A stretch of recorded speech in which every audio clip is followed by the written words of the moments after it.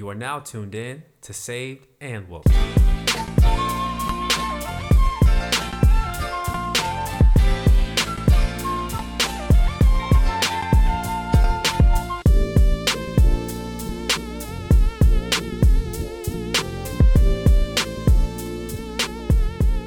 brother saved and woke. Yes, I am. What up, everybody? It's your boy MSW. That's Mr. Saved and Woke, also known as Juan Enrique Tuse, here with another episode of the Saved and Woke podcast. Y'all, it has been a minute. I told y'all I was going to take a break, and then Corona decided that everybody was taking a break. But over this time of sheltering in place, I have been able to, one, get rested, rejuvenated, and revitalized, and I am back ready to start producing new content. And for my first episode, I wanted to start off with something fun,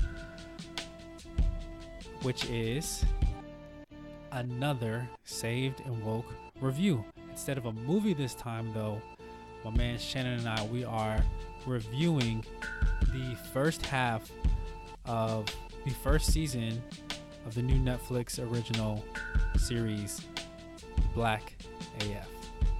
So, like I usually do with these types of episodes when I'm doing a review, I give the saved review by myself in the beginning, and then the next part of the discussion with my guest is when we get into all the wokeness and all the pop culture goodness in the case of these reviews.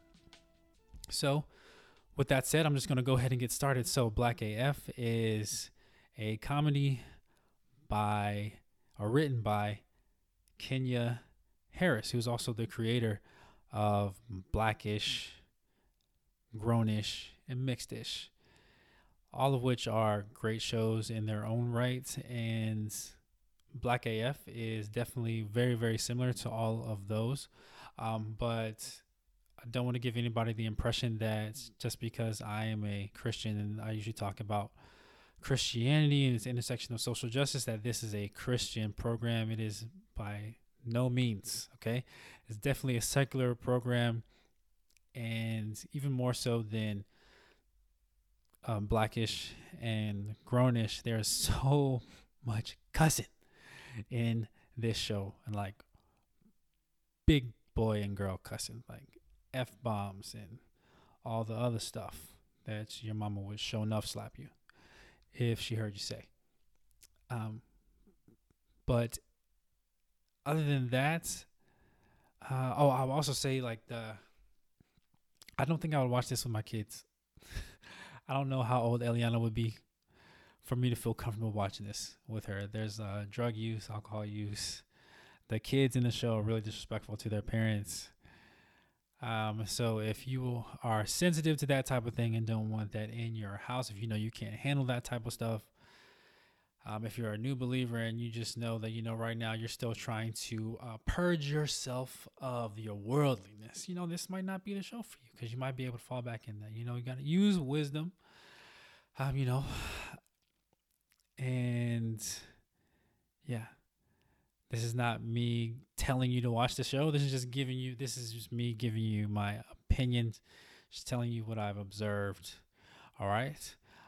But that just about covers it. I think Shannon and I do a really good job chopping it up about, like I said, just this first half of the season. And yeah, without further ado, please enjoy this Saved and Woke review of Black AF.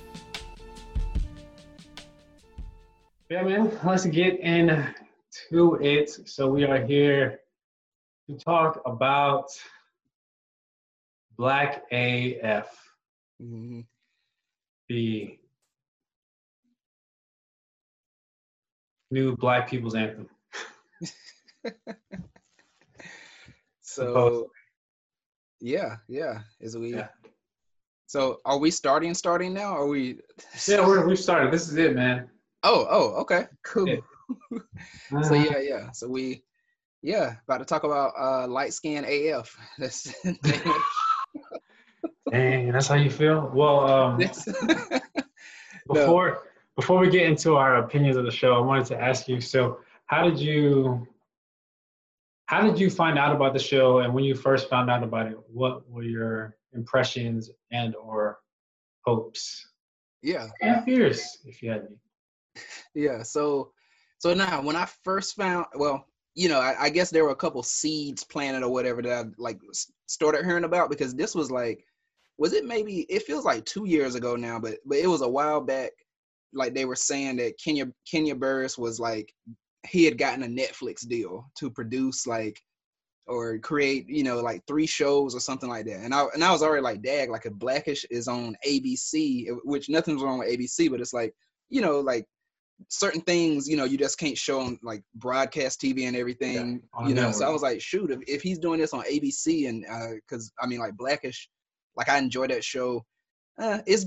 It's changing a little bit for me now, but at least at that point I was like, I love Blackish. And I was like, man, if he's doing this on ABC and he just got a Netflix deal, oh, he about to kill this. So I remember hearing that like a year-ish or so ago. And then when I finally started seeing advertisements and stuff like that about it, it was sort of dubbed as like sort of like Blackish meets The Office, or like something like that, because I think the way they were saying was because they do that whole sort of like confessional booth thing or whatever, like they did in The Office, and it was either like Blackish meets the mockumentary type stuff. Yeah. And so it was either like Blackish meets The Office, or just like a version of like The Office type feel, but if it was like a bunch of black people and made by black people or something. So I don't know. I was like, all right, this might be good. I was sort of excited to see it. And then before I had even seen like the first episode, I started seeing a bunch of, I tried to intentionally not read any think pieces and all of that. Yeah. And breaking it down, but just from headlines, I kept seeing headline after headline, like Blackish is in the papers. Yeah. Or like saying Black AF is a miss, and this is what's wrong with it, and this and that. So I was seeing some of that before I even watched it. Oh, dang. So you were tainted already. Yeah, a little bit tainted already. But yeah, that's pretty much how I heard about it. And then of course, it popped up on Netflix, and I've only watched 4 episodes so far. And I mean, it's not amazing. Yeah. We won't go there yet. Okay, yeah. So that's how I heard about it. I heard about it that way. How about you? How did you hear about it? So I did not hear about the show until maybe like a couple of weeks before it came out. Or maybe it might have been like the week before it came out. Because I don't know, like I guess since when I log on to Netflix, I know the shows that I'm going to see. And so I just go immediately to it. I don't have time to like see the coming soon trailers that pop up sometimes. Yeah, I was watching Netflix with my family, and we were scrolling through stuff, and then I saw Black AF come on. I was like, what is this going to be about? And I saw the trailer, and the trailer to me looked really, really funny. I like, Rashida Jones. Mm-hmm. I like everything she's been in. I've enjoyed it. I liked her in The Office. Liked her in Blackish, and what else? Something else she's in. Yeah. Parks and Rec. Yeah. That's all I say. Yeah, was she in that too? Yeah. And I liked her in all those things. And and what I liked was that her character, at least what we were shown in the previews, is completely different from anything else that I've seen, any other type of character I've seen her play. Because like in The Office, she's like a normal person. And Parks and Rec, she's like super, super, super nice person. Really sweet personality. Not so much in Blackish, but she's hardly in Blackish at all. Mm-hmm. And so I was like, oh wow, this is like, me getting to see another side of a black actor that I like. Mm-hmm. So that's cool. And it just seemed like, and also I also was intrigued by the fact that, while in like the Cosby Show and Blackish, the family is well off. Like in this show, I was like, these dudes are straight up rich. Yeah. Like, they are just they balling. Yeah. Even though they kind of make it seem like he's not really balling in the show. Weird. But I was like, okay, this will be, another take on another facet of the Black experience. So I was looking forward to it. I remember these are my exact words when I saw the trailer. I was like, oh snap, this is my new favorite show. So I was very excited for, what was it, April 17th? When it came? That sounds about right. Yeah. So I was looking forward to that. And then I watched it. And we watched it. Yeah. All of America watched it. Well, all of Black Twitter watched it. And that's when it officially became your favorite show, right? Officially. So I gotta say, I was left pretty wanting from the first episode. But we just keep going back and forth. So you said you were kind of tainted before you even got to it. So how did you watch it? Were you alone when you watched it, or were you with somebody? No, I was with my wife. I was with Julie. So yeah, and I think we were both like, yeah, let's watch this, because I mean, like first of all, let's start off. Let's put some respect on Kenya Barris's name. We're gonna do that first, and then we're gonna because obviously I said we can do that. But first though, so I didn't know anything about Kenya Barris. Yeah. Just now I was like, Kenya Barris, because I was not familiar with him at all. I don't really pay attention to credits or anything like that. And actually, now that I think of it, every time I saw the name Kenya Barris on Blackish, I was like, oh wow, a Black woman created this show. That's what's up. Yeah. But now I know that Kenya Barris is a man. He's a brother. Yeah.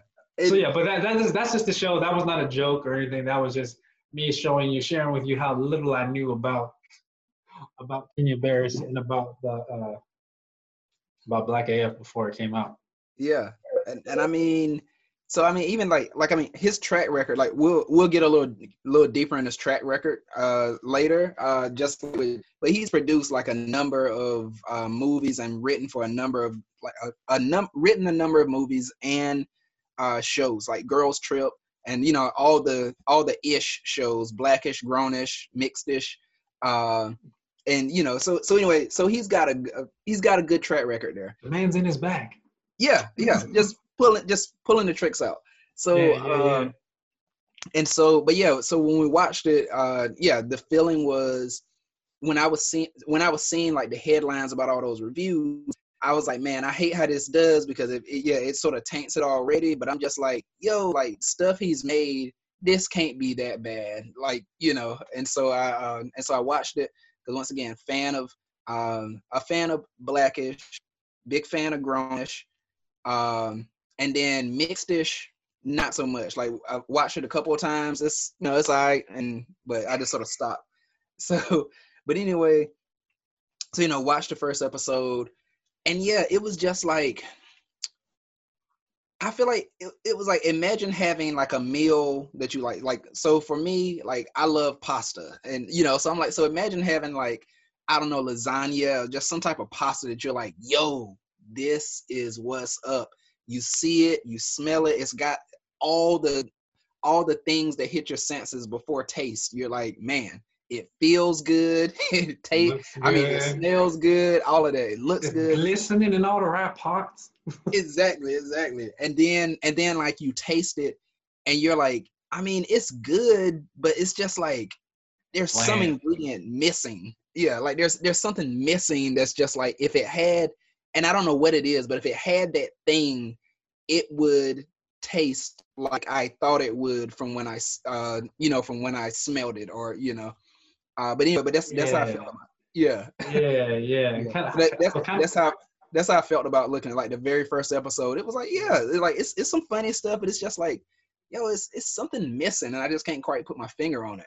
Yeah. So I think what we can do is maybe to the best of our ability, because I didn't take notes or anything, is kind of just go talk about how our view or opinion of the show changed or developed as we watched the 4 episodes. Because I've only watched one more. I've only watched episode 5, but we'll do another review of the last half of the show, because there's 8 episodes. Once we get through those. So I agree with you wholeheartedly about your synopsis of episode 1, because it seems like it's got everything there. I'm like, this guy, he knows how to write good shows. He's got people in there who connect. He's got Rashida Jones. She ain't no slouch. She's been putting in work. Great concept. I don't think Black people can get enough content. Like, there's not going to be too many Black shows. So I was really excited for it. And I think what that pasta was missing, or what this show is missing, is charm. That's still kind of an abstract and intangible quality you can't really put your finger on. But like, my thing is, like, it's a comedy. I love comedies. Usually pretty much the only thing I just watch comedies. My favorite shows are comedies. Comedies are action stuff for me. And it wasn't funny. It just was not funny. It wasn't relatable. And I think a lot of people were saying it wasn't relatable because they're too rich. But I don't think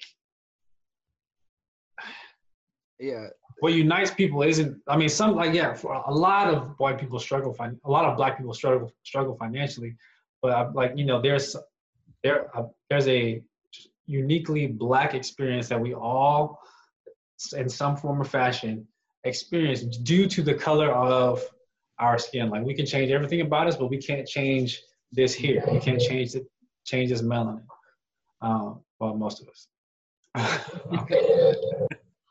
Yeah, too true. We know who you're thinking about. Yeah, 2 people in particular. And so that's why I was down with it. I was like, yo, Black AF, they balling out of control. Let's see how we can shed more light in a humorous and smart way. And yeah, it was not funny. I think one thing, like, at first I was like, yo, this main character, like, Kenya. And this was before I realized that he was writing the show. But I didn't even, like, the first episode, I didn't know that this was him just, like, acting as himself. I was like, yo, this dude, he's just, like, I can't get behind him. And we talked about this before, and I was like, this dude, like, he's so whiny. And not like whiny, but he actually whines throughout the whole first episode. And what sucks about it is like, what he's whining about is the quote unquote struggle, right? But he's whining about it in a way that's just completely detached and foreign to me. And it was I feel like I think they started talking about his chain, right, in the first episode. And then it kind of resolves it, or kind of sort of, in the second episode. But yeah, it was just so weird. And it was kind of, he was talking about how his chain was like weighing him down and was like a struggle for him. And it sounded so contrived, and it was almost like, it sounded like how when privileged people try to talk about how their privilege is really a disadvantage. That's because I haven't gone through a struggle. I've always had food. I'm resilient like you guys. Yeah. I don't have the fortitude. Yeah. of a working class Black woman. Are you kidding me? But yeah. It's and also it's just always weird because he says dude a lot. Like in referencing his wife and everyone. Yeah. But no, and that's just like a weird thing. It's like even if you say it sometimes, like, dude, I can't believe, this thing cost this much, or this thing happened. But it's like, to everybody, and he just says it a lot. And I don't know if that's just a little thing you pick up on, but just like he says it, like dude, and like to his wife, his daughters, it's everybody.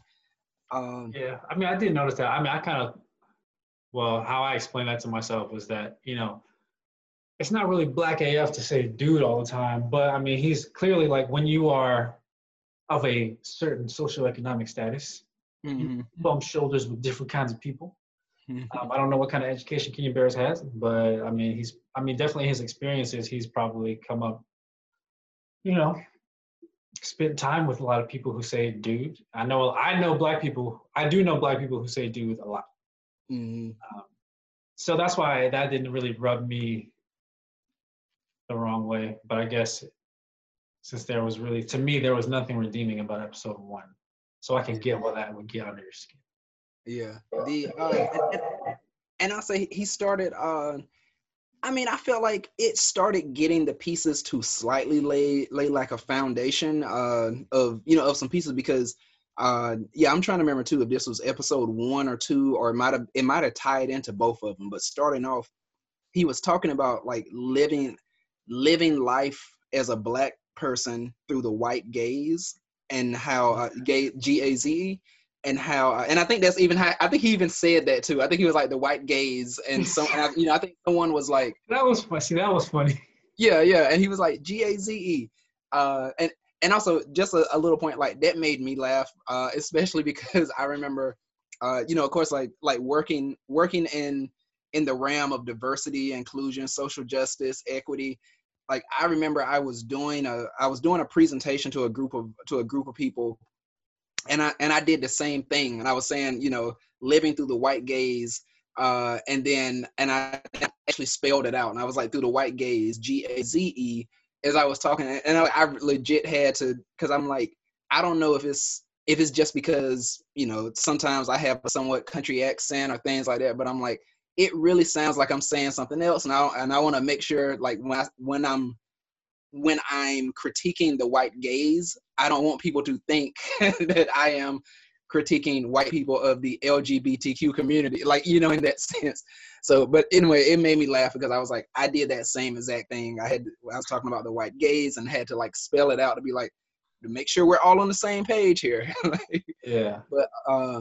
But yeah, but with that, like it laid the foundation it was laying the foundation because I'm like, yo, like that's a real thing. Like that's how and it can get so deep because you're like, as I'm like trying to live my life, not worried about the white gaze, with that, I'm still worried about it because if it's affecting the way I think, like if I'm saying I want to like, one thing, like let's say if I'm at a restaurant and I'm like, oh yeah, I'm not going to order, like how sometimes we use a stereotype. It's like, we've got all these things and they've got chicken, they've got the fish, they've got, whatever. And maybe part of me is like, you know what?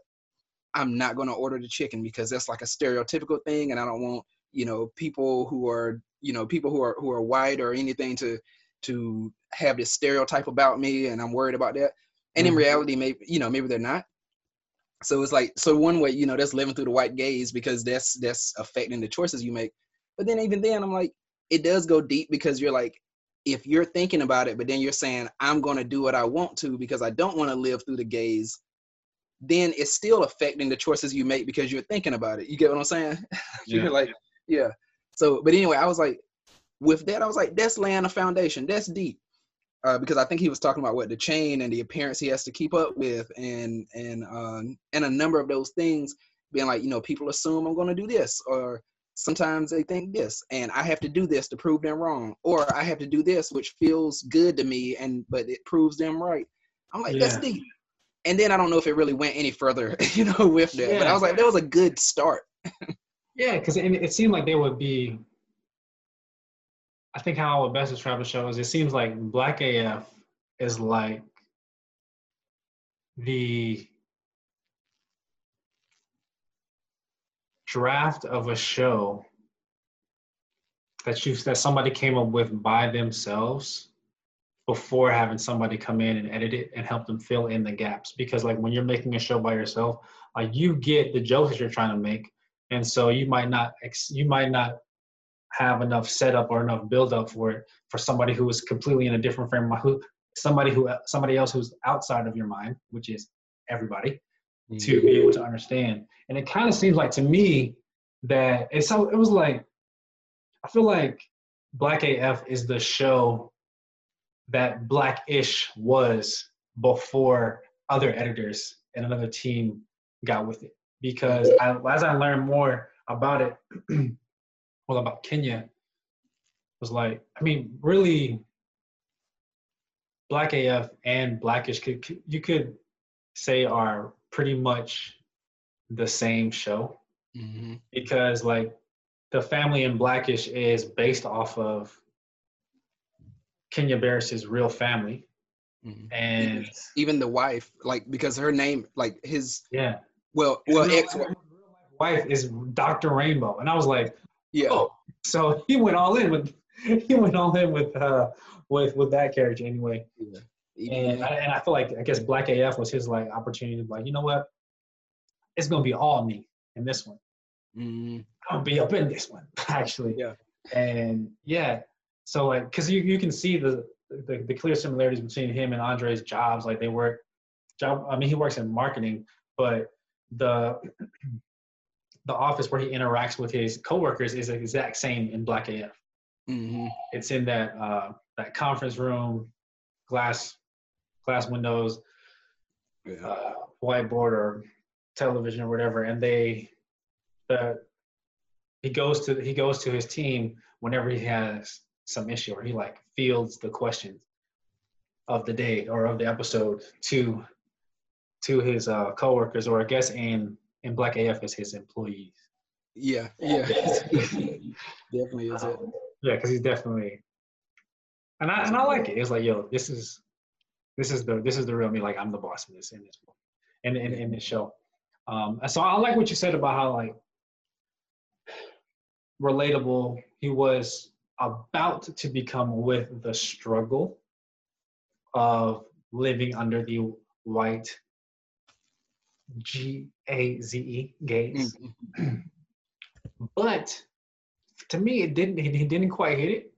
It fell off, and to me, it was like, to me, it sounded like what I said earlier about it was a rich guy complaining about how his richness was a weight that he had to carry, and it didn't hit. And one other thing that I didn't like, and I didn't understand it, because I'm like, yo, Kenya Barris, he created this show and he wrote this show, so he wrote this in here too. I was like, why would he say this about himself? It was like, because even though it wasn't him in the show that said it, it was his daughter. It was the daughter that's shooting the mockumentary, who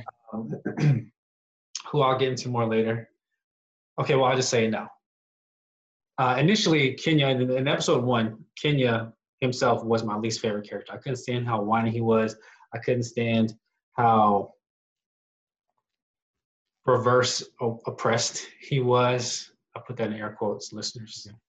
I didn't like him. He was just very whiny. Legit. If you watch the show, he's like whining all the time, throughout, constantly. He even whines to his kids. To his kids, about his kids, to his wife, about his wife. Terribly. Oh my God. He's got a high voice in general, but when he whines, it goes like 2 octaves higher, and I can't take it. But then as the show went on, so in episode 1, didn't like Kenya at all. But then episode 2 on, I had a new character that I just hate, and I still don't like this character. It is the daughter that is shooting the mockumentary. I cannot stand her. And from a writing perspective, I get what she's supposed to be. She's supposed to be the audience's, what they call the audience's proxy. So she's supposed to be like the normal person watching all the craziness around her and reacting to it like a normal person would. And like, if Black AF is Blackish meets The Office, she is the Jim of Black AF. She's supposed to be the Jim. Only thing about Jim is nice, Jim is likable, and Jim is funny. She is none of those things. She's mean. She's self-centered. I think she's manipulative. she's very condescending and patronizing. And then, which is not, and I feel like probably if I would have written this show too, I probably would have written her in a very mean way too. Like I was just watching, because I'm a nerd, I was watching this video about how Toy Story was made, and the original storyline of Toy Story, like Woody was a horrible character. Woody was actually the villain in the original Toy Story. Wow. What? Yeah, Woody was the villain in the original Toy Story. But then Disney came back to Pixar, and they were like, yeah, this is terrifying. And you have one more shot to do this right. And then they came with the magic that is the Woody that was, flawed, but not evil, But she seems like a mean person. And it's like, since she's the creator of the mockumentary, it's like she has the most screen time. I maybe after Kenya, she has the most screen time, and I don't like her at all. Yeah. I'll say something that came to my mind earlier. I was like, is he trying to Tyler Perry this show? And the reason I say Tyler Perry is because I'm like, we know Kenya Barris is a great writer of shows, and so I'm like, so is he trying to write, direct, and act in like in the show, like how Tyler Perry does everything, so I'm like, is he trying to do that? Because I mean, I think that goes to the piece of what you were mentioning, how it sort of feels like, okay, this came from Kenya Barris's mind. And if you had some other people that were like, I don't know, co-writers or something that could be like, oh, this is where a gap might be, or this is where you can do that. But if it's coming just, straight from you, you're not really, picking that up. Yeah, so I'm like, so maybe that's what he's doing. He's like writing, directing, acting, this and that. And yeah, I had this conversation a little bit earlier with Julie. Listeners out there, Julie's my wife, but I had this conversation with her, and partly she was saying this as well. She's like, it's hard watching a show because I don't really know who to like, or well, she didn't say I don't know who to like. She said there's not a person that I particularly like a lot, because how there's generally usually every show there can be these characters of like, yeah, maybe this person's mean or this person's dead. And of everybody, this is the one I like the most, and we can rock with that. Mm-hmm. She was saying that as well. She's like, there's really no one, she was like, not him. She's like, even like his wife, their mom is sort of like oversleeping. Like everybody's getting up, going to school, and she's like just waking up, and just like, I mean, in the sense of, you don't know what's going on in your kids' lives. And they're like, he doesn't, she doesn't. The kids are all just sort of, I don't know, everywhere. like the one there's no semblance of like family unity in this. And you know what? If that's his life, then that's it. But it's like, you gotta make it funny though. Because, and I hate, like, this is a show, the main cast is all white people, but it's something that they share a similarity between with Black AF, and it's Always Sunny in Philadelphia. So like, I don't know if you've ever seen it, but It's Always Sunny in Philadelphia is a show about a group of friends, and they are all jerks. They are not nice people. They're not even really nice to each other, but they get along. They stick together for some reason at the end of the day. And the shenanigans that ensue are hilarious. And I think that's what they find a way to make it work.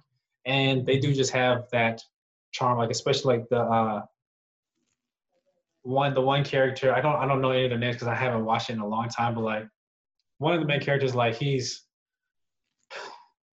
like he's the smart one of the bunch, but they're all idiots. So he's just like the smartest idiot. And he's also the most handsome one of the bunch, and that's kind of like his shtick. The other one is kind of, and the other one, what's his name? The short guy. I don't like I said, I don't know the names, but he's just like an idiot. And so they play off that, and it's funny. But whereas, and I guess that's their redeeming quality, is that they're hilarious and dumb, and even when they try to do mean things to each other, they're so dumb at it that it often backfires, Mm-hmm. and they don't really learn a lesson, but they don't. They continue to be friends. But with Black AF, it's like I was like, okay, this could be interesting. You know, they're a bunch of rich black, not so nice people, but then I'm waiting for whatever their redeeming quality is. You know, because like in The Office, Michael is not the greatest boss, but he is an amazing salesman. He's the best salesman in the show, other than this one other guy, who's not even in the show that much. And he is funny and kind of cute and sympathetic in a dopey way. And even Dwight, like he's funny and he gets like he's a really he could have been written as a very harsh, horrible person, but he's just so easily duped by Jim that you know you like him.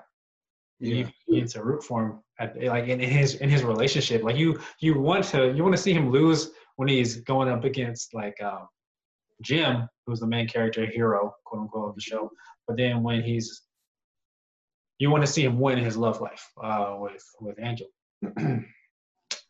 Clearly, I watched The Office more because I know the characters' names. Yeah. No, I was like, I've watched it some and I enjoy it. But I haven't like really. I love The Office. Yeah, that's why as you were going through so many of the names, I was like, okay, yeah, I know Michael, I know Jim, I know Dwight, and then some of the other ones I'm like, oh, okay. But the show was hilarious but no, I agree with that. Yeah, so you have these dopey, flawed people, but then you have to give them some sort of redeeming character. I'm like, they're jerks all the time. Like Kenya's a jerk to his assistant. That episode 1, that's really what made me not like him. Because I'm like, yeah, I know you're rich, but why are you a jerk? Why are you a jerk to your assistant, and why don't you pay him? Like you balling out here, why don't you pay him? Yeah, that's the part that's really like, what? Because it's like, okay, like you can like maybe make a joke like, oh, this would be great if you paid me enough to do this or something. It's like ha ha ha. But then he's constantly like, yeah, I haven't eaten in a day or two, or yeah, I haven't been paid, and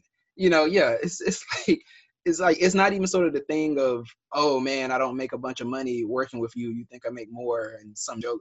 It really, especially in these times, it just sort of sounds like, oh wow, you're not making any money. Oh, that's sort of, that's the way you're treating him. That's horrible. Yeah. But yeah. Oh, and the thing so my original point about his daughter, when I was saying that, even though, like I know this came from Kenya's mind, even though she was the one that said this, I didn't get why she described Kenya as a one-trick pony, because he was like, he wrote Blackish, he wrote Mixedish, he wrote Grownish and Girlship and some other stuff. And it's all about black people. And she said, and because of that, he's a one-trick pony. I resented that. And I was like, why would she say that about him? Because one, like even in the show itself, they kind of, I feel like, disprove the fact that he's a one-trick pony. Because there was at one point in the show where he was bumping into other writers and producers of other shows, and they would like list off all the stuff that they were responsible for. And there was another writer that came up and they listed like all the stuff that he produced, right? And she was like, basically not a one-trick pony. Like, okay, he's not a one-trick pony like my dad. But all the shows that he produced was about white people. And I was like, seems like he is. Yeah. Why is he a one-trick pony? Because he creates content about black people and affirming the black experience. I didn't like that. I was like, bro, is that what you think about yourself? I was confused. Yeah, and I mean, I guess what she was trying to hit on was like, because they all have, and even this is not true, because there are other pieces, but trying to say like they all have something to do with race. Like they all like about race or whatever. Which even then I'm like, I mean, I could see if you're saying maybe Blackish, Grownish, Mixedish, like that's all, like they all have, those sort of tie-ins about like, this is how it is to be to be this race in America. And it's like maybe, from Blackish's family dynamic is different than mixedish family dynamic. And then you got brownish, like students in college, so I could sort of see that. But then, yeah, you throw in Girls Trip. It was, it was a black cast, but the revolving thing of like how we're living and life and stuff, it wasn't so much rooted in like race and oppression and stuff like that. So that was, to me, that was different. It was a pretty universal story, just like getting old, getting like drifting apart from your friends, coming back together.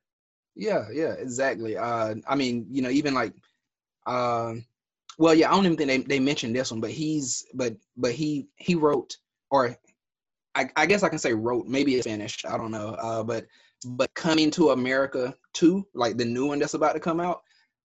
So he's, so he either straight up wrote it or is a writer for it, but either way, and I could imagine like sure that's gonna do some race things, but it's like if it's anything like original, there's like so much more going on than just because I'm black, Yeah, it wasn't even about it. It was a love story primarily. Yeah. So and did he have something to do with Night School? Night School, he might have. That I don't know, but I could see that, So, but yeah. So I'm not exactly sure what you said. One trick pony, like only if you're trying to say like just some of the TV shows, because like Blackish, Mixedish, Grownish, and Black AF, like I could see them all being like similar with some pieces one has, another one doesn't or does, so but yeah, I don't quite get the one trick. There was another thing too, and I think the family dynamic overall is something, because everybody is a little odd in a way. Like we already mentioned, like Kenya and his wife on the show, the daughter who's doing the mockumentary. Yeah, I just don't really know much about her. I feel like aside from those things, like she sings a little mean, this and that, but she doesn't. It's almost like what does she do for fun, this and that, and I guess they joke about it because they, I feel like one of the daughters has joked a couple of times, like you don't have friends, you're gonna die alone, like stuff like that. Which which I guess it is depending how you say it. It's sort of like haha funny, but then it's like that sounds a little dark and morbid. But but and then there's one daughter everybody's like afraid of. They're like, we don't even want to talk to her. Yeah, and like then, daughter from Blackish, but not funny. Yeah.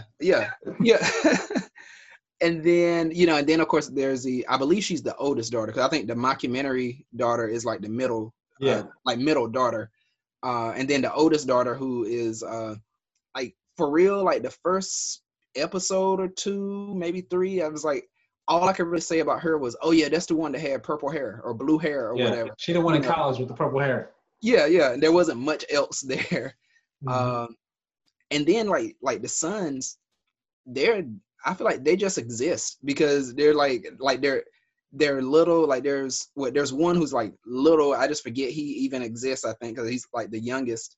And then I think there's one who's always I can't even think of the other. There's one who I think is always sort of gullible. He's like, oh no, this person died or something like that. Yeah. So it's the youngest one, the youngest son. He's the youngest child. He lies a lot. Okay. And then the brother who's older than him, he's the gullible one and believes his lies. Mm-hmm. And he's also very, very sensitive. Yeah. And also, yeah, I feel like there's one we're forgetting, because I think there's 6 kids in all, right? 3 girls, 3 boys. But anyway, that's how it is. Like, you see that how you had to do right then and be like, is there? Like, that's how I feel. I was like there's a third one there, but it's just like, what do they even do? Do they even count? And it's like I said, I think there's 6 kids, but I just don't remember anything about one of them. Yeah, their family dynamic is weird. I think one thing that I thought was going to be cool was, and I thought was going to be maybe like the redeeming factor of the show or of the characters, was even though they're jerks, the husband and wife, I thought Kenya and I'm just gonna say Rashida because I don't know her name. Oh, wait, I don't know. So yeah, Kenya and Rashida. Well, when because they went out to eat with some friends of theirs who were having to be white, and she was talking about like her description of her. She's like the worst kind of white liberal, and I was like, okay, I engage with these problematic white liberals, attending a historically white university, well-intentioned, still completely unaware of the microaggressions they just rattle off like a Gatling gun. And so I was like, okay. So basically in that scene, Kenya and Rashida kind of just sync up instead of, going at each other, which they do most of the time. They like join forces and kind of start passive aggressively calling them out on their bull. And I thought they should have. Like, I feel like when people say jacked up stuff, they need to be called out on it. And I thought that was going to be like the saving force, but that only happened once. For the rest of the show, they just say horrible things about each other. It seems like everybody in the show, every member of the family either is completely apathetic about everybody else or is actively rooting for somebody else's downfall. And I don't like that. And it's like, we pretty much only have talked about maybe the first one or two episodes. Yeah. I do want to kind of shift a little bit just because someone told me, I was like, okay, let me make it to, I was saying to someone, let me make it to episode 4. Let me make it to episode 4 because I heard that in the second half of the show, it gets like it changes, it shifts, it gets way better. Right. And so that's why I continue watching after episode 1, feeling so let down, so hurt. But actually, I was pleasantly surprised because for me, the latter half of just episode 2 was better and redeeming. Unfortunately, I can't remember the specifics. I just remember feeling like, oh, okay, I can get with this. Yeah. And I think episode that was the one where they were at the club or some concert or whatever. Was that the reason? Yeah. And I think it was just because he kind of had. I think that was when Kenya and Rashida went to this concert. One, it was funny to see Rashida dancing, trying to dance, and then I guess the conversation that he ended up having with that oldest daughter there. I was like, okay, finally, you want something different, but then you want the classic family,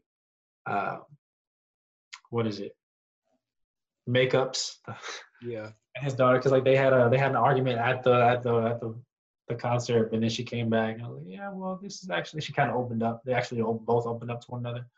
But that was pretty cool. And so, although like I think episode 1 was just bad. I feel like the rest of the first half of the season, they still miss a lot of things. They still misfire. I still hate the middle daughter. Hate her. I hate her character. I hate everything she stands for. Because like some of the episodes she'll just come off already judging the dad, and it's like, did we miss a scene where he did something horrible that we're also supposed to be judging him for? Because it seems like you're just popping off. Yeah. And it seems like they were writing the show thinking that the audience was going to be on the same page as her. Well, really, I'm like, why are you going in on your dad like this? Yeah. Also, and maybe it's because I'm a dad now, but I think it's really she is a jerk. Yeah. No, he is. But with episode 2, like it was some funny stuff going on.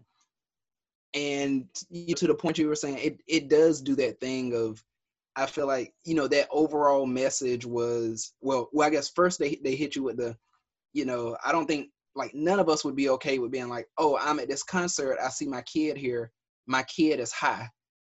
Oh, well, I can't even really talk to him about it because I'm high myself. Like, that's sort of like a weird thing. And it's like, I don't think, like, we wouldn't be in that situation. But I like the overall sort of message because, in the end, he was like, it's a conflict. yeah, and even Difficult then, I think situation. the overall message he was sort of saying like, if you do things in life, like it's okay for you to mess up. Like I just want you to be able to tell me that you're doing something or whatever. Like I don't want you to have the fear of I can't even talk to my dad about this.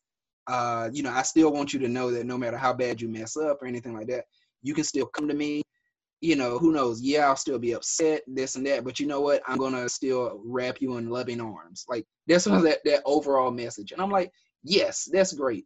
But then yeah, it's a weird way. It's like we're both high at the concert, and like your mess up this time was like you were here high, and I was too, and I'm not even gonna really acknowledge it.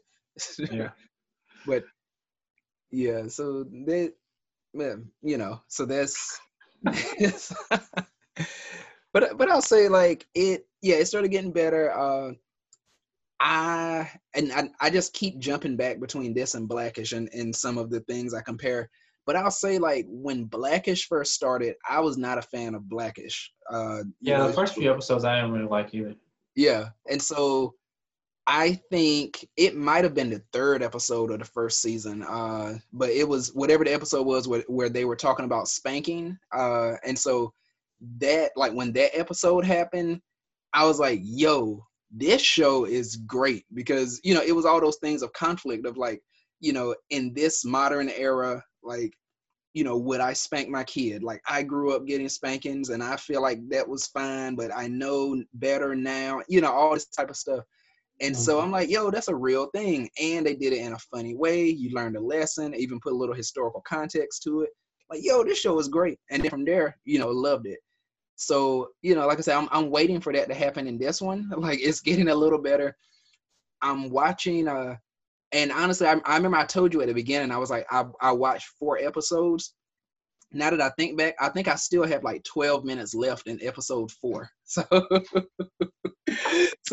so when I think back, because I was like, that's right, I didn't finish the episode today. So, but the reason I mentioned that though is because episode 4, I'm really enjoying that one, and that's having, I don't know how the rest is going to look because I haven't finished it, or how the rest of even the season is. What's going on in episode 4? I forgot. So that's the one where he's talking about being a black father, and he ends up being the volunteer coach for his kids like baseball team, and he has all those things. He's like, he's talking about like it's so hard being a black dad because we get we just get like not even acknowledged because they're like black dads aren't there, this and that. But then there's that other dynamic because there was a mom, I think it might have been, oh yeah, it was I forgot her name, but she played in The Office as well. The woman. Yeah, that was Angela. She's Angela in The Office. I don't know her name in this show though. Yeah. Like I feel like I remember she was saying something along the lines of, no, I completely disagree because as a mom, I do all this stuff at work, then I go home, and then I still have to do stuff home with the kids, and that's just expected of me. But she's like, but my husband, he takes the kids out to the park, just walking down the street, and everybody's like, oh, you're the best dad in the world, you're amazing, and that's a real thing. Like as a father, I know I have experienced that, where it's like I'm doing the simplest thing with my kid. We're just holding hands, walking down the sidewalk, and I know people are like, look at that black dad, look at that, love it, and I'm just whereas like normal things are, I mean, obviously like me and my wife, we do a good job of parenting together, so I'm just not expecting her to do everything and vice versa. But even then, the things that she does, if she's walking down the street with him or anything, it's just like, I mean, that's a mom and her kid. They're supposed to do that. Like that's the feeling society gives. So I mentioned that because this episode was hitting on that. And then part of the message that he was saying here, he was like, I just don't want to be like my dad. It's like, he's like, my dad was great. He worked so hard. He provided for us all the time. But because of him working and providing, allowing us to have the things, he was actually never there himself because he was always working to make sure we were good.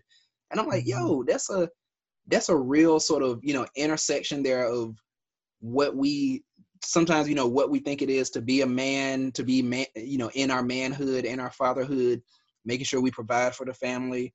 but also that balance of, I mean, you want to make sure your family is good, but you want to be very present yourself, to know the kids' birthdays and to, which is such a simple thing, but know your kids' birthdays. And like, he doesn't know anybody's birthday in this show. Yeah. But that's something I'll say, like, I'm liking this episode, and I'm hoping from here it's going to go on that sort of trajectory that I'm like, okay, I really, really rock with this.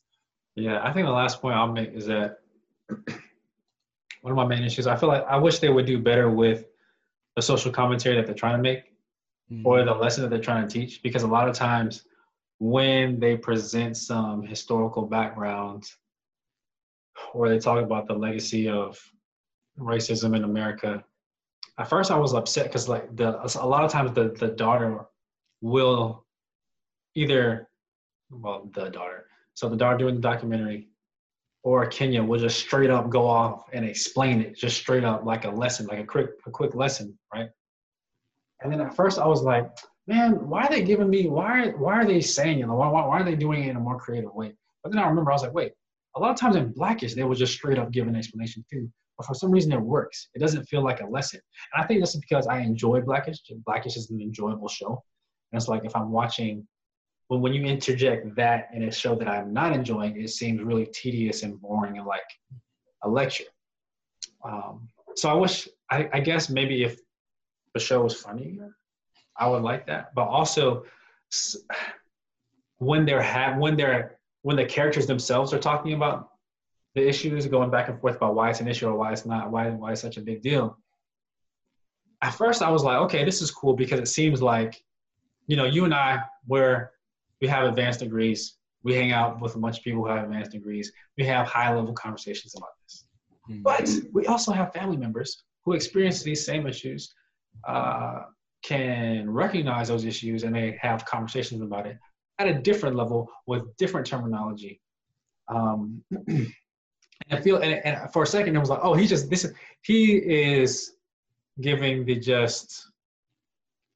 the lay brother explanation for this, for these societal realities. And I was with it for a second, and even until it was like one, unhelpful, and then a second even harmful. And I would say harmful, like he started talking about epigenetics, or he mentioned epigenetics. And his explanation, I was like, I could hear somebody saying that, but I was like, I feel like it's dangerous to put that type of explanation in the show, because like one of my sisters, we were talking about it in our text thread. And one of my sisters, like, she was like upset, and she was like, man, that epigenetics stuff sounds like total crap. Like, how are you just going to say that, basically Black people are just genetically predisposed to liking fried chicken and watermelon. It's in my genes. Like, I have no choice over what's wrong. And I was like, no, that's not what epigenetics is. And I feel like now she's like poisoned to the whole idea of the impact that epigenetics can potentially have. And it's like, that's what he basically said, like, epigenetics is why. That might have been like part of his explanation of why Black people like to wear flashy clothes. Oh yeah. Which is not how epigenetics impacts your DNA. And like, I don't know a lot about it, but I do remember in my introduction to human development course that everybody has to take if you're going to be a social worker, learning about the epigenetic system. And it was pretty fascinating because it's like, okay, you have DNA, you get your DNA from your mama, you get your DNA from your dad, you got genes, that's what make up your DNA and who you are physically and sometimes even mentally and emotionally. It said, but your epigenetic system is the system that decides which genes will manifest, and they can be impacted. Like, your epigenetic system is at work while you are in utero. And so if your mother, and one thing that will really, one hormone that can really has a lot of impact and sway on the epigenetic system is cortisol, which is the stress hormone, quote unquote. So that's what puts you in like fight, flight, or freeze. Is it's yes, adrenaline, but it's also cortisol. And if you are under a lot of stress, which if you are a person of color living in racist America or racist society, then you are under more stress. And so that cortisol is in your body, it's in your womb, and it's affecting the genes that manifest. And so like if you're stressed while you're pregnant, then your child is more likely to be super, super sensitive to the cortisol chemicals that are in their body when they are dealing with stress. So the cortisol will have a stronger adverse effect on them. And so that's what epigenetics is, but that's not how he explained it. And that's not how I would expect just a layperson who's a Hollywood writer to explain it. But I feel like they could have done a better way with it than making it sound stupid. Because if you take something real and then and then explain it in a stupid way, then somebody could just completely write that off and not consider it anymore. Yeah. I feel like, shows like Blackish and Black AF, I was like, yeah, it's entertainment. But it's also, it's content with a purpose. And if your purpose is to make people aware of the struggle so that hopefully we either live open, just to be a more open-minded person, you should open their minds and not actually close it. I feel like that actually closed people's minds, like it did my sister in that case, to that very real reality. Yeah. So I feel like they just need to do better with the concept, because that's one example that I remember, but I feel like they do that a lot. Yeah. I just want better. I want better. Yeah. Yeah, no, it makes me think the amount of control that, say, he has over the show, like just because my assumption is, my guess is, yeah, with ABC you would have less control. That's the whole big network show and everything. My guess would be there's probably a lot of hands at play there, but even there I feel like he has a lot of, I guess in the end he still has a lot of control. And like I said, the assumption here is like when you have a show coming on Netflix, you have way more control than like ABC or a big network. That's just my assumption. Yeah. And so I do wonder then, how much control does he have then? Because I'm like, either this is how he thinks, or it's sort of being like, well, yeah, do this, but you're gonna have to make sure that you explain it like this, or you do this, because even in general, I think something is, I think it's like people of color, is we are, like, whether you are, say, an intellectual, a scholar, this and that, you're a professor, you're a writer like Kenya Barris, or any of those things.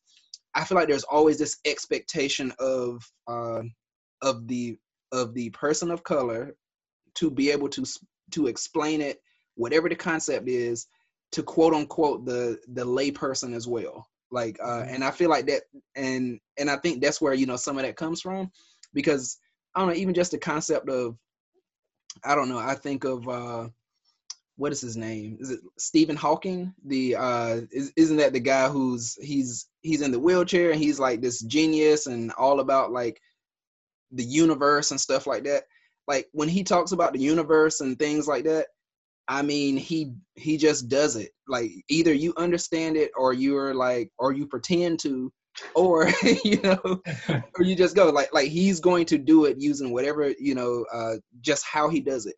But then I think some of the people that we're like, oh, like this is who I get down with, if they are somewhat someone who's, say, a black scholar, or and this is just mentioning scholars, but in reality you think of like people who are doing shows and things like that as well. Sometimes I feel like, I don't know if it's Hollywood tells them, or just that's the thought process of like, oh, if you're over here, you can explain structural racism and inequalities, or even just things in terms of genetics, as we mentioned there. you can't just do it. I mean, you got to be able to explain it in a way where, like, you know, where this random dude can understand it. And so, yeah, I know the larger concept is, or just not. yeah, or just not. Because like on a normal basis, I wouldn't bring up epigenetics Mhm. as like one of the manifestations of oppression, because I don't have a strong grasp on it. The only reason I tried just now is because they did such a bad job, and I felt like I could do better. But on a normal basis, I'm not talking about epigenetics. I can barely. I just halfway described it just now. Yeah, but So it's like but yeah, either you do a good job or you talk about something else. yeah, but no, and I feel like that's, you know, but the other feeling is they're like, yeah, you got to make it where, you know, a random whoever person can, you know, can understand it. So yeah, and that's how you get from, as you mentioned, epigenetics being, this is how things are coded in your DNA, which stem from traumas and things that maybe your parents, your great grandparents and so forth passed through, and how it's going to affect you today. That's how you get from that being like, wow, that's deep and I get it, and it's a little, you know, maybe it's higher level, to, nah, man, you know, I mean, because of being oppressed, Black people, we gotta shine, we gotta let everybody know we got it. I'm like, you know, that's how you get from, Yeah, and I can see his that whole image and apparel thing being like passed down culturally, but not genetically, bro. yeah, Oh, yeah, that's how you get from that to, yeah, I gotta have, you know, I gotta rock J's or else yeah, I don't feel good. Like, yeah. what? So, I mean, clearly, you and I, we're both still getting through, and we're going to get through Yeah, this first season. I feel like I heard like that a lot of people have completely written it off. Some people say it's not Black enough. Some people say it's too rich. Some people say they're too light skinned. Which first I think is stupid and rude, because I'm like, bro, like Blackish is about his life, and Black AF is about his life, and he's got light skinned kids. Like his wife, his real life wife, I don't think she's Black. Isn't she like she's Latina? I think. I don't know. Well, to my understanding, biracial, but yeah, but it could be, you know. Regardless, his Yeah, family is light skinned. Yeah. His family is light skinned. This is his family. He's made a show about his life. They're light skinned. Also, light skinned Black people are still Black. Yeah. They're Black. Key word. And light skinned Black person is Black person. Yeah. If you're asking me. So Yeah. I don't think that's a good. I don't think we should completely run it off. Also, in general, I think we just have to do better with accepting and staying committed to Black business and Black work. Like if there is a Black restaurant, I heard somebody say this, and I was like, you know what, that's true. Someone's like, yo, if there's a Black restaurant, you go there and it's not good service, or it's kind of dirty or whatever. A lot of times people will be like, Black people go in there trying to support, will be like, I see, that's why I don't be supporting us, man, because we don't know how to do nothing. It was like, no, you need to like go to that person, rock with them. It's like, look, man, I want to support you, but look, bro, you gotta do better than this. Like, let people know. And I feel like I feel like things can get better. Like shows get better. Like The Office in the beginning was a hard show to watch. And the first season, those first 6 episodes were rough. But then they got better. Same thing with Parks and Rec. 2 of my favorite shows, they got better. So I think we need to be able to give ourselves not the benefit of the doubt, but just be able to work with people. You want stuff that's to just be amazing all the time. It's like, look, man, this dude, he clearly has the ability. He can make a popping show. He can make popping shows and popping movies. So he can do better. I'm hopeful that he'll see some of the critiques, at least the critiques that actually have substance and aren't stupid, just talking about, you know, dipping into colorism and stuff, and be able to make a funny show that is true to expressing himself, while at the same time doing a good job of addressing the issues surrounding the Black experience and racism in America. So I'm hopeful for the show. And even if this first the rest of this season still just kind of like doesn't really hit too hard like the rest of these episodes have, episodes 2, 3, and 4, I will still watch season 2 because I want it to be good. And I think Black people and people of color, I think our groups need to support people instead of just trying to cancel people just because things don't meet our high expectations. Yeah, and I mean I think that's one of the issues that exists, just because one, I feel like there's this fear that there's this finite amount of resources or finite opportunities, so therefore, there's only so many Black shows, and so I got to cancel this one or got to this or that, or like when you make a show, it's got to be perfect and on par with this and that. I'm like, how many like predominantly white shows that are mediocre exist? It's just like we don't even think of it that way. We just see, we're just like, oh, I watched the episode of this show. Yes. I didn't like it, and so I didn't watch it anymore. And so I changed the channel. I watched something else. Yeah. I didn't do a whole critique, and I mean, and but that's that whole thing of it feels like, if you are a Black person in whatever you're doing, you're like representing the race, or you're representing how many opportunities we're able to get after you and this and that. And so I get it only from the sense of like, yes, maybe we want Kenya Barris to succeed because we're just like, yo, that would be great. I hope you do well. Versus if some people are having that fear of, man, you have to do well, because if you don't do well, then they're going to start saying, hey, we can't have, like this other Black show is now not going to get an opportunity, or this or that. So, so like I hate that. Like that's some people's feeling and thinking. Obviously, I'm not in the movie or the TV show industry, so I don't know if some of those conversations are true, truly happen like that. But that's part of the issue there. And I mean, yeah, I just think there are so many mediocre shows that exist, some of which like we still watch. We're like, I watch this show. I got nothing to do. Like I'll still watch it. Like some other show. Because So even with this, it's like, yeah, I had very high expectations going in. I mean, I hope it gets better, like simply because, I mean, for me, I still find things pretty funny, and I definitely feel like it's a show that, like right now, me and Julie, we make sure like we spend some time, we watch it together, and so so cool. And I definitely feel like same with me and Mo. We always watch it together. Yeah, and we're gonna do this. Yeah, we're gonna make it through this. But I was also talking to her earlier, and I was like, I feel like this could become one of those shows where, like, instead of it being that show of like, we sit together and we watch this, it might just become I'm going to watch this, but it's not like our show. Like both of us might watch it, separately or whatever, like whenever, because it might be, because even like today, I watched episode 4 or most of it like without her, because I was like, oh, I was going to do the podcast. So I was like, let me watch this. So, and, she's like, well, fine. Like, I'm going to watch episode 4, like later when I get a chance. And, so even then I see me, as you mentioned, I see me watching it as well. It might just become a show where I'm like I watch it by myself, just like whenever, maybe I'm watching an episode as I'm laying in the bed about to go to sleep, but either way, I'm like, I'm not going to give up on it.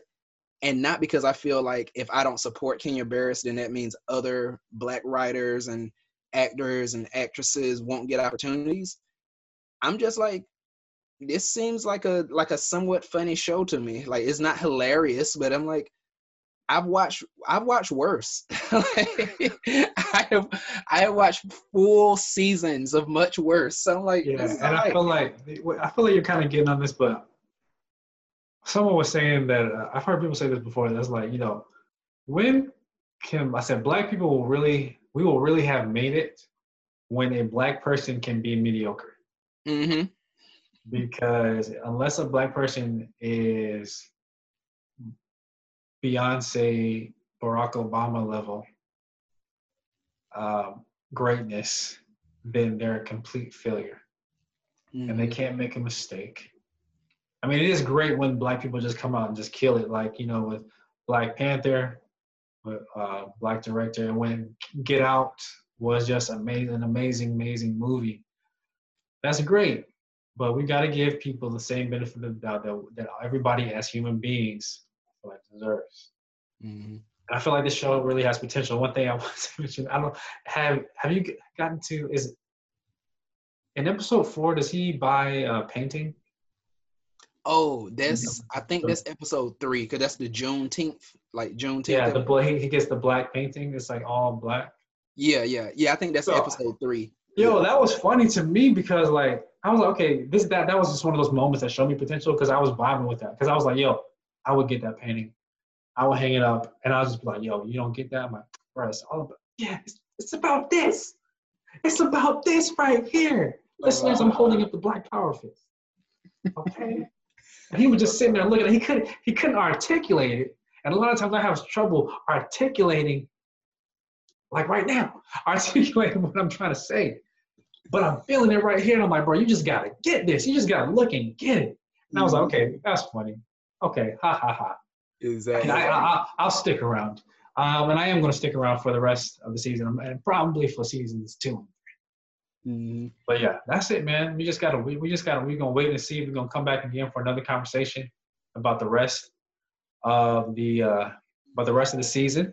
So same time tomorrow. Yeah, exactly. So I just ending. I might be the first one to ever say this, but so I know, you know, like Black excellence, like we're striving for Black excellence. And I feel like we're striving for Black excellence with our end goal. We can have Black mediocrity. Exactly. With our end goal being Black mediocrity. So, like as you said, yo, be excellent, and we'll know we've made it when we can produce mediocrity, and it's mediocre. Just, and it's okay. Yeah, you can be mediocre because like white folks can be mediocre. They have a 401k, their whole livelihood is set. They're good. Mediocre. Yeah. But we gotta, what's his name? Chris Rock was when he said black folks gotta fly to get what white people just get to walk into a lot of times. Mm-hmm. Yeah, we gotta do better about cancel culture is stupid. But yeah, we're gonna see it. We're gonna give you all our our saved and woke opinion on the show. But yeah, that's about it for now. Shannon, I appreciate you so much. I enjoy these conversations. It seems like you enjoy them. Yes. Well. Yeah, man. Thanks so much for having me. I'm anytime I can be on the podcast with you is great. And like I said, I was gonna make sure, like, because when we started this conversation, I think I had only, when we started talking about doing this episode, I had only watched like 2 episodes of the show. So I was like, I'm gonna figure out somehow to get through these next 2 episodes so I have something to talk about. Yeah, man, we did it. Yeah, it's slow going, but appreciate you, man, and we will talk again about it soon. Wasn't that fun? But for real, I really enjoyed myself having that discussion. I like talking about movies and books in a highfalutin fashion, like we just did. But yeah, I feel like maybe I'm maturing or becoming slightly more sophisticated as a consumer of media, in that before, if I didn't like something, I would just completely write it off. But now, you know what? I think I'm more patient and willing to work with the show, because I think Black AF has a lot of potential. Of course, it misses the mark, but I think it's got a lot of potential for the reasons I shared. Like Kenya Harris has a track record of producing great shows and movies as well. And so I believe in him. I think one of the downfalls of Netflix, it's kind of a double-edged sword, because with Netflix, you can bypass a lot of the hoops and hurdles that you have to go through when working with a network. But I think that may have worked against Black AF because I feel like just a lot of this stuff, I don't want to repeat myself too much. I just feel like a lot of the mistakes could have been worked out beforehand if there had been a little more editing and a little more questioning of what was included and what was not included and what was released. But I'm hopeful. I haven't watched the rest of the season just yet. I'm almost done. I think I got 2 episodes left at this point. But even if these episodes don't make up for the whole season, and I doubt they will because there's only 2 episodes left. I'm 6 episodes in, but I still am hopeful for the reasons that I've already shared. And I hope you have found this Saved and Woke review enjoyable. And I hope that you listen and keep an eye out for part 2 of this review. But until then, I got to give y'all my new socials. So I changed my Instagram handle from the old version to I am Juan Tuse. It's much simpler, I believe. Just I am Juan Tuse, all lowercase, all one word. Follow me, shoot me a DM, tell me what you liked about the show, tell me some things you want to see. But until then, as always, keep the faith and stay woke.